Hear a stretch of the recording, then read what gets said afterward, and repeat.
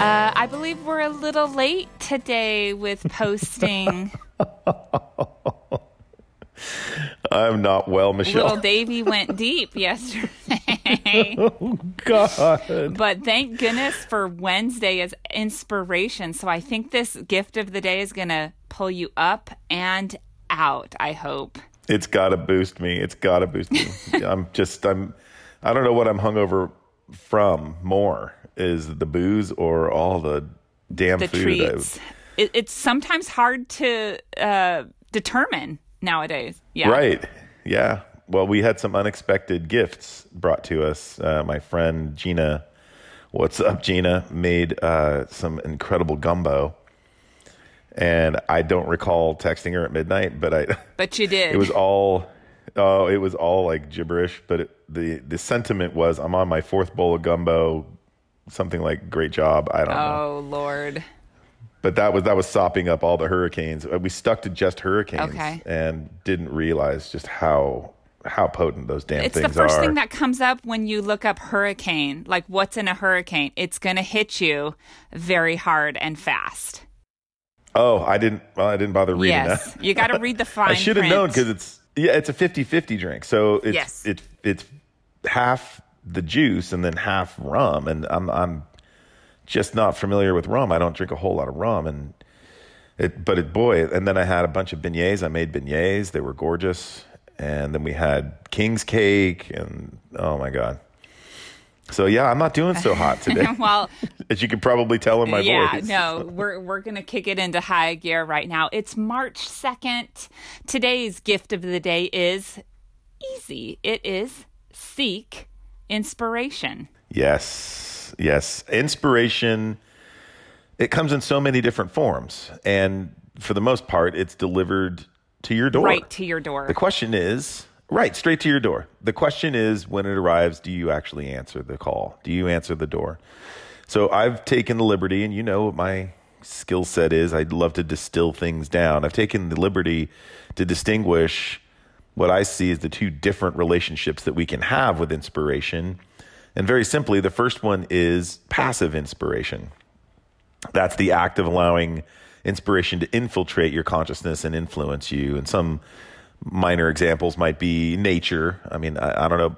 I'm pretty sure you are inspired by nature. I certainly am. The beach is like my tonic. Coaches, teachers, mentors, spiritual leaders, experts in certain subjects, and the folks that are at the top of their game. Like I think about Michael Jordan has been such an inspiration to so many people. Yeah, and I think of passive inspiration, not even the act of allowing inspiration. It just naturally seeks in, right? Right. So it's not even something that allows. It's something that you don't even know inspires you. It just does. It gives you this feeling. Exactly. That's almost like unavoidable. Right. And it's unexpected, but it's welcome to some degree, and it facilitates some level of action for the person, whether it's like, I need to write. You know, there's always that feeling of I need to do something, right? And it gives direction for some level of self-improvement And it's almost like that one changing of the word, like you said, I need to write. It's more like, I want to write, right? It's that like one little tweak is what inspiration is. Well, and then the unfortunate reality of the passive type of inspiration is that it's fewer and further between than the other type of relationship that you would have, which you've probably guessed by now because I used the term passive, that the other type that I've identified is active. Right? This is the act of seeking inspiration on a regular basis from a variety of possible sources. Okay, so that word seeking, like you're looking for it. Yes. You have intent. There's your intention. Yeah. So those who practice the active inspiration are the more evolved, in my opinion. Mm-hmm. And just they're higher performers. They're the hungry ones. Yes, absolutely. And often, since they understand the value of inspiration, they're also the very, very same people who actively inspire and improve the quality of life of humanity. So they seek out not only the inspiration for themselves, because they value it so heavily, they go out of their way to inspire other people. So this reminds me immediately then the definition of a coach, people who feel like they have to teach others. Right. And the interesting thing that, and Tony Robbins mentions this, every good coach needs at least one other coach to coach Amen. them. Right. And it builds upon itself. It's a beautiful thing. Those of us who inspire need inspiration. That's the whole concept. And this story that I have to share today is how I switched from a person who practiced passive inspiration and then graduated to active inspiration by the influence of another person. So I will, without further delay, go into my story of the day. We've breached this gentleman before. We've talked about him in earlier podcasts. Is that right? Yep. I didn't realize that. Which is interesting because he does continually come up, even though I haven't seen him in over a decade.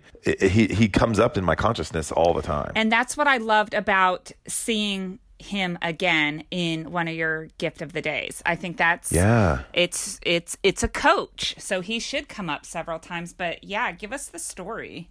Is it inspiring by any chance, Michelle? Of course it is. Oh my God. We all need reminders. So whether you've said it once or 100 times, it obviously comes up when you feel the need for it. So this gentleman was a friend of my father's, and he had my dad had a circle of friends that were just phenomenal. But this one particular gentleman, we'll call John, stood out. He had an unparalleled zest for life. He oozed a lust for life. And he's the one who lights up a room just by walking in it. 100%. And everybody who gets to know him, when he comes in the room, everybody flocks to him. He's just that magnetic kind of person. And nobody that's ever met him was like, meh. Right. I could take him or leave him. Right. No, everybody wanted his attention, and he was just so enigmatic and so into everyone else. It was just, he was like the ideal person, right? He was always up for new experiences. He seemed to excel in everything that he touched. And although he was a lot older than me, and I was, a pretty damn good athlete, he somehow would outplay me at things. Like, he kicked my ass at racquetball, of all things, volleyball, horseshoes. I mean, everything. It was just trying to keep up with this guy was unreal. He laughed heartily. He drank plentifully. And when it came to anything regarding engineering, he could fix or build anything. And he never had any fear of not succeeding. He just knew that everything that he put his hands on, he was going to be successful in. And he was the kind of guy that you would call, and he'd be at your place the same day to work on a project or help you move or build something. And that kind of person. He helped you actually move to college. He did. Yeah. He did. And then he helped me move out too after we got in trouble. Lovely. I got kicked out. Yeah, and it was mostly his fault, but I got kicked out of a place. We ran a telephone line from the equipment room in this building, and we weren't allowed to do that. We just did it on our own. God. He's like, "Oh, I know how to do that." Of course. And we got caught, and that got booted out. Sounds like someone you just keep in your back pocket at all exactly. times. See, and this is why I'm talking about him, right? He's that guy, right? He's like, "Oh, you don't have a phone line? You need a phone line? Let's just run a phone line from their equipment room."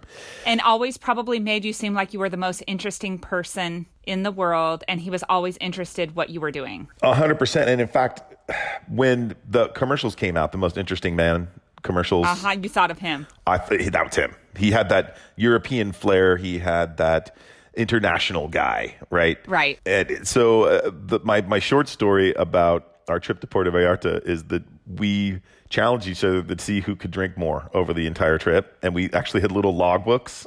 And he would meet me at the swim up bar at 10 a.m. Yes. We would start drinking Shark Bites.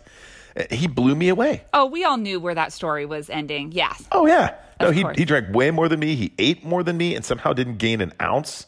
It was probably because he was, off and running and living life. He was playing volleyball with the guys next door.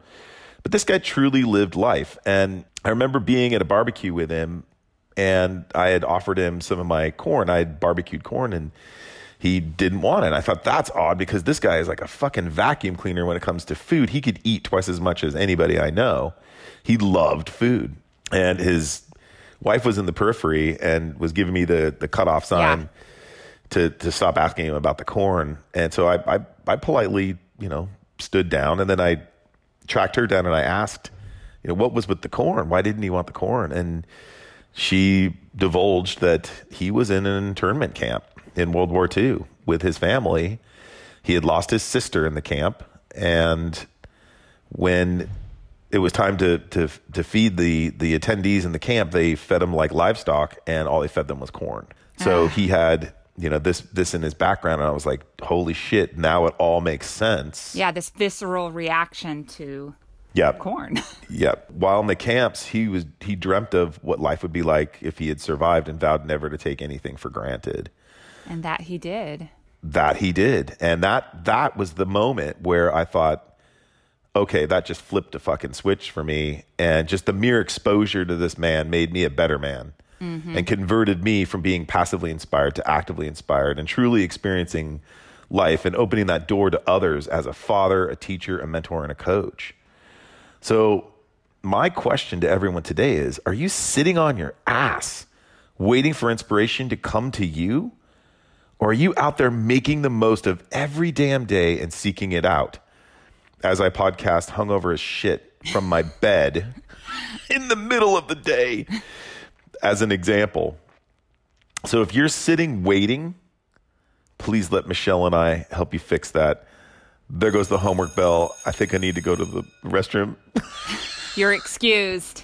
Go take away the homework, Michelle. So this one is the most basic. You need to establish the foundation and figure out what inspires you and consciously do more of it. Really sit down and listen to yourself. Is it animals? Is it when you laugh? Is it nature? Looking at art? Watching kids play? Set out to make a date with yourself to 3 places that inspire you and record, actually write down how it changed your chemistry. And next time, once you get comfortable with this, invite someone with you and see how that experience elevates with someone else around. Ooh, God, I love that. I'm going to do that this weekend. I'm consciously going to go on a really, really long hike. I did a hike the other day. It was 6 miles, and it felt so good. I'm going to do that this weekend, Michelle. That's a great idea. Make sure you take your kite out there and get out there and fly that thing. Oh, I love it. Yako Key. Gift of the day.